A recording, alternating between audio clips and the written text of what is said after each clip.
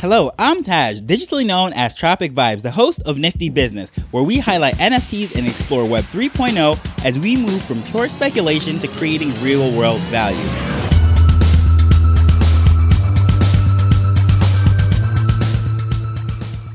Have you ever heard someone say that they just burnt an NFT or that there was a coin burn? The term is often used, but it is also misleading. Today, we'll define what a burn actually means and discuss what happens to those tokens. Burns are very common on the Wax blockchain. However, they can be associated with any blockchain because burns take place all of the time. However, when it is usually reported on or how it's spoken about, it is not explained because it's just assumed that people know exactly what it means. But the phrase is actually very misleading because, as we know with the blockchain, that's one of the qualities about it, that we pride ourselves on being in this new Web3 system with blockchains, and they're immutable. And immutable means that it cannot be changed. So how can something be burned, but there's also it cannot be changed? Because assuming that something can be burned, that means it's destroyed. But when we think of immutable blockchains, we think of that data living on forever. And that's what's often discussed and advertised, if you will, as the strength of Bitcoin or the strength of any blockchain for that matter,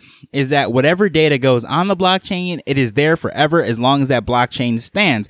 And the only way to get rid of the blockchain is to get rid of all the computers scattered around the world that is helping to process and maintain this blockchain. So it is very hard to get rid of this information. So how is it possible that one of these tokens or these coins could be burned? And I think a lot of the misconception actually comes from the word burn, because when we think of that, we think of a fire, we think of, let's say, books. Let's say an accounting firm is actually getting ready to destroy all of their records. They'll either put it in a shredder or they'll burn it or whatever it might be. So that's like the picture of it being destroyed and turning into ashes, never to be seen again.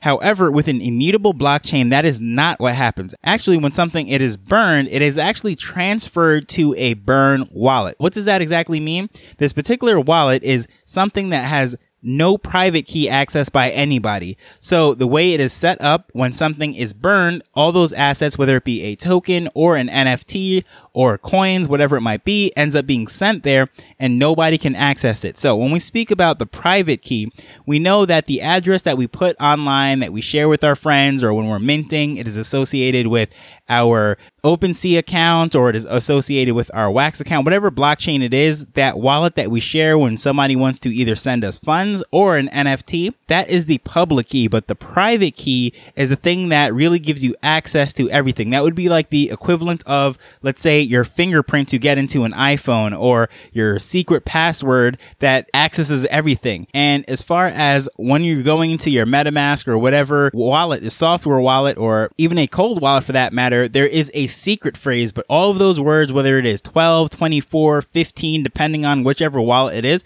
that is actually not the information that is used to sign something onto the blockchain. The private key is. Those things are used to recover that private key, and it is associated with that particular wallet. However, how it actually works is when there is going to be a transaction, the easiest analogy to use is an iPhone, is when you're using the Apple wallet, you use your fingerprint to authorize that transaction that goes to your credit card, your bank, whatever is connected to it. So it's the same thing as far as how this private key works. When you are signing a contract, an action to be performed, that private key gives that signature, which is like that fingerprint, and it authorizes that transaction. Now, what does that have to do with burning? Nobody has access to the private key for that burn wallet, because anyone that has that private key has access to everything that's involved in it, whether the assets that are in it or signing contracts or whatever it might be. That is what is needed to utilize that wallet. And only the owner could do that. That's why they say, do not share your private key. Do not give it out your secret phrase, because you do that, you're going to give access to that private key. And honestly, most people don't even know that private key. They know the recovery phrase to access the private key, but that private key is a long string of random characters. And as I said, that is like the equivalent of a fingerprint. Each one is unique, and that is what's authorizing everything. And since no individual has access to this, it is randomly generated through code and what have you, and no record was ever saved as far as what the private key was or any kind of recovery phase or anything. No one can access it. So when something is burnt, it is actually sent to that wallet. It is not destroyed. And if you have the burn address for whether it is Ethereum or Wax or any other blockchain for that matter, you can see all of the tokens, all of the NFTs, all of the assets that are in there, and it just sits there, never to be accessed ever again. So why would anyone even do that? Why would you send an NFT or an asset or whatever to this particular wallet that no one can access? The main reason why it will initially be done is because something did not sell out. So if a new coin is being issued on whatever blockchain it is, and there's an initial coin offering, it is being sold for the first time to the public. Let's say there is a period of time with whatever is being sold. If just using simple numbers, if 1 million of these are sold for the next week, and if they're not sold after a week, whatever the number is, that is where the cutoff is going to be. The public sale stops and all the remaining balance is going to be burned. That is one reason why burnings do happen on a regular basis. Once that public sale is up, they destroy the remaining supply. The other reason would be there is some sort of error. Let's say when you are creating an NFT, for example, this has happened to me. I made an error on the Wax blockchain when I was creating the NFT, filling in all the information, and I filled out one of the forms incorrectly. So, of course, that cannot be removed. That information is still there, but the individual NFT that I minted and I using all of that information, I ended up burning. Then I ended up creating a new template, never to use that template ever again. So what actually happens is that quote-unquote burnt NFT is sent over to that wallet. I'll never access it. No one will ever access it. However, if you really know where it was sent and you can view all the researching and tracking it down, you can actually see where it is locked up. It is frozen, but it is never really technically destroyed and gone. Another reason why people burn some NFTs or some tokens is to have deflationary schedules. So, for example, Ethereum and quite a few other tokens, they have a deflationary schedule built into their tokenization. Now, that is a whole bunch of big fancy words trying to say that they want it to have more value over time. So let's say it initially starts off with 1 million. Each year, a particular percentage might be destroyed, or not even just each year, whatever schedule that is supposed to be. And just using some very simple numbers, let's just say it is 10% is destroyed each year for its deflationary schedule. So what that would look like on year 1, let's assuming that all of these sold out, the circulating amount is 1 million. While in year 2, 10% of those would be burned and the circulating value would then go down to 900,000. And in year 3, another 10% would be burned and it would go down to 810,000. You might be wondering, well, why would anyone want to burn these tokens, whether it be the NFTs or the coins or whatever it would be? What is the point of a deflationary measure? Well, it is the exact opposite of inflation. And the best way to describe inflation is to look at what happened to your fiat currency, whatever local dollar or pound or euro, whatever currency you're using in your local denomination.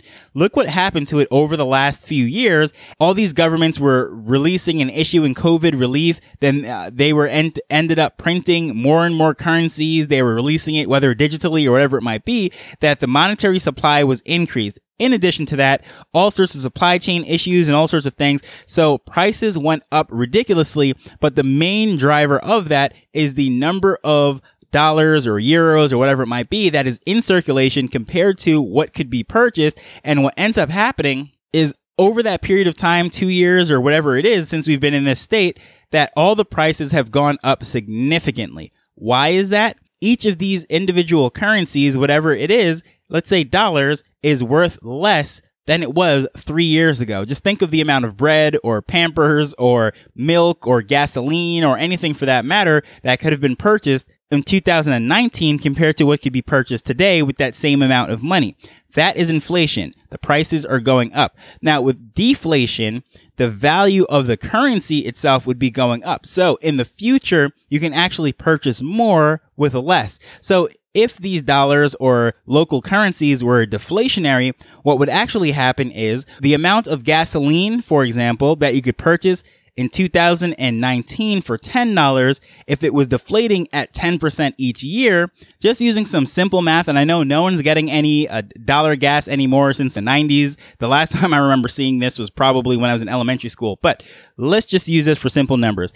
It is $1 a gallon for gas. So for $10, you can get 10 gallons worth of gas. With 10% inflation, the following year, $10 can only get you 9.9 gallon of gas. But the exact opposite will happen if there is 10% deflationary measures put into place, whereas instead of being able to get less, you'll actually get 10% more for that same amount of value. So you're going to get more gas for the same $10.